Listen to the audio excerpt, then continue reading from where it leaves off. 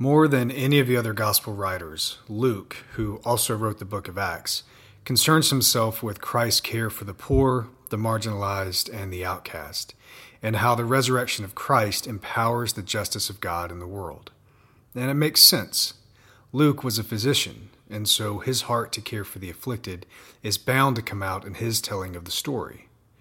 And where the other gospel writers tend towards some of the more esoteric and heady spaces of the life and ministry of Christ, Luke keeps Jesus planted firmly in the dirt, side by side with people who the rest of the world would have otherwise abandoned. This theme of justice and care between believers carries over into the book of Acts, as we will continue to see throughout this series. This week's passage is Acts chapter 4, verses 32 through 35. It's brief, but it's powerful, and it revolves around the spirit of unity that existed among the earliest followers of the risen Jesus. It's the paradigm of the Christian concept of koinonia, fellowship with God and with other believers. It's more and more common in recent times to read this passage in light of 19th and 20th century political thought, but in reality, the koinonia of the early Christians that we see in this passage is nothing of the sort. Political ideologies which pit one group of people against another are antithetical to the message of Christ, who famously taught that we should love our enemies and pray for those who persecute us, and who left us the mandate that we are to love one another as he loved us. If a philosophy teaches violent overthrow of people in power, or fosters a sense of distrust or animosity towards others on any ground, and even in the pursuit of some vague notion of a greater good, it does not reflect what we see here in the book of Acts. In the world of the first century, and especially in the Roman Empire, religion was very closely tied to ethnicity and location. Different people had different gods depending on where they were from, and even where they currently lived. And they engaged in what you might call curse prayers. Archaeological excavations reveal a practice in which people would pray for the destruction of their enemies. But the early followers of Jesus did not subscribe to a belief like this that divided people into haves and have-nots. They didn't have a mentality of us versus them, and they didn't pray for the destruction of anyone. Rather than seeking the destruction of their enemies or exacting a price to level a score, Christians were motivated by the teaching of Christ to open their doors and make room at their tables for everyone.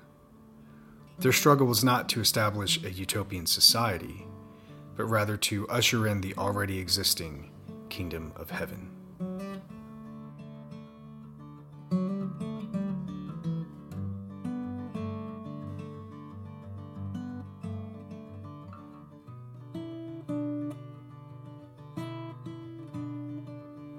The early Christians were so motivated by their faith in Christ and their care for one another that they voluntarily pooled their resources to meet the needs of their community.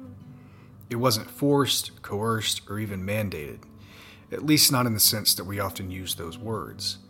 This was simply the natural response to the love and commands of Christ to care for the needs of others.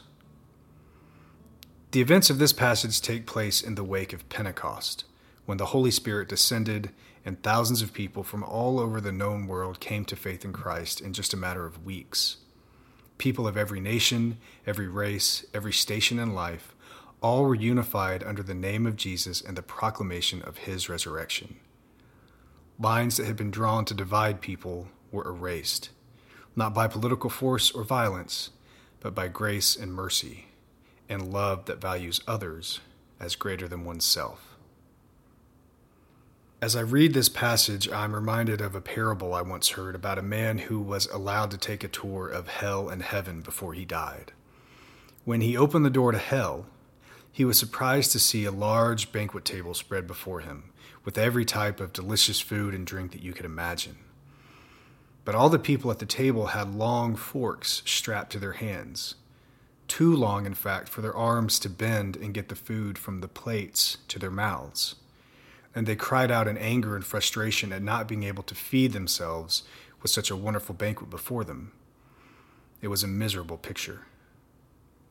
But when the man opened the door to heaven, he was surprised to see the exact same banquet table, with the exact same spread of wonderful food and drink, and all the people gathered around the table had the same overlong forks strapped to their hands.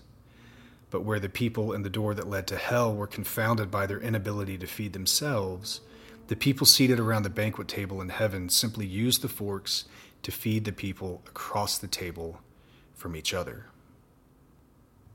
The world we live in is plenty enough driven by selfishness and skepticism and distrust of each other, in finding fault and laying blame, in dividing itself into camps of friends and foes. And if that's all we can see in each other, then we don't have much to look forward to in eternity.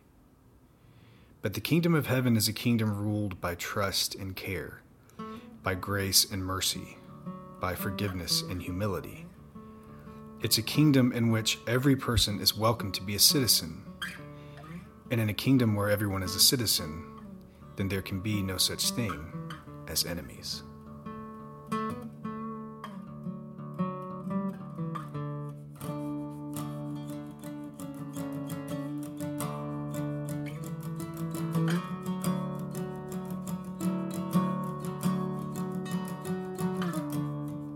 The gospel of Jesus is a wild idea. People are skeptical of it even today, but that's nothing new. Paul writes in his first letter to the Corinthian church that the resurrection and the gospel is a scandal to the Jews and foolishness to the Gentiles, but to those who answer the call of the gospel, both Jew and Gentile alike, it is a source of power and wisdom. The evidence of this is in the type of community that it created. The word for grace in verse 33 is the Greek word charis, and it refers to something that gives joy, delight, or encourages goodwill and kindness. In this passage, charis is tied to the witness of the apostles to Christ's resurrection. That is to say, the proclamation of the resurrection is what inspires true goodness in and through and between each other, so much so that our motivations become increasingly focused on the well-being of others. And if we who are alive today take the resurrection seriously, then it's worth considering. What is it about the resurrection that drives this care for others? When you think of Christ, not just crucified, but raised to new life, how does it change the way you look at the world? How does it resonate in your heart as you encounter those in need? And why?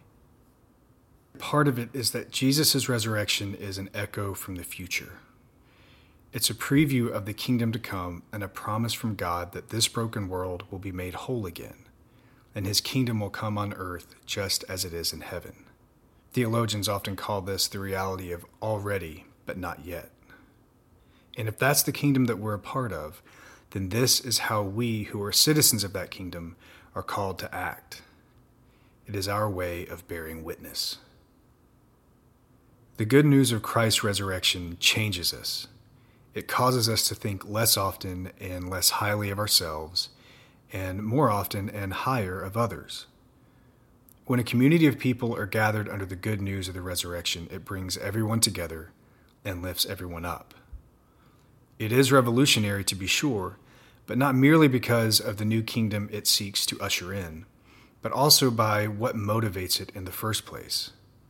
It refuses to see anyone as an enemy, and it withholds its blessings from no one. So as we head into this next week in the Eastertide season, let us reflect on the way the good news of the resurrection impacted the hearts of those who heard it, who were inspired to look to the needs of others. And let's reflect on what it would look like where we live and work, what it would look like in the relationships that we have and the strangers that we encounter, what it would look like when we see someone in need if the resurrection of Christ became the motivation for how we treated them. If this week's passage is any indication, it might just be the start of something that truly does have the power to reshape the world and give a glimpse of Christ's kingdom on earth, just as it is in heaven.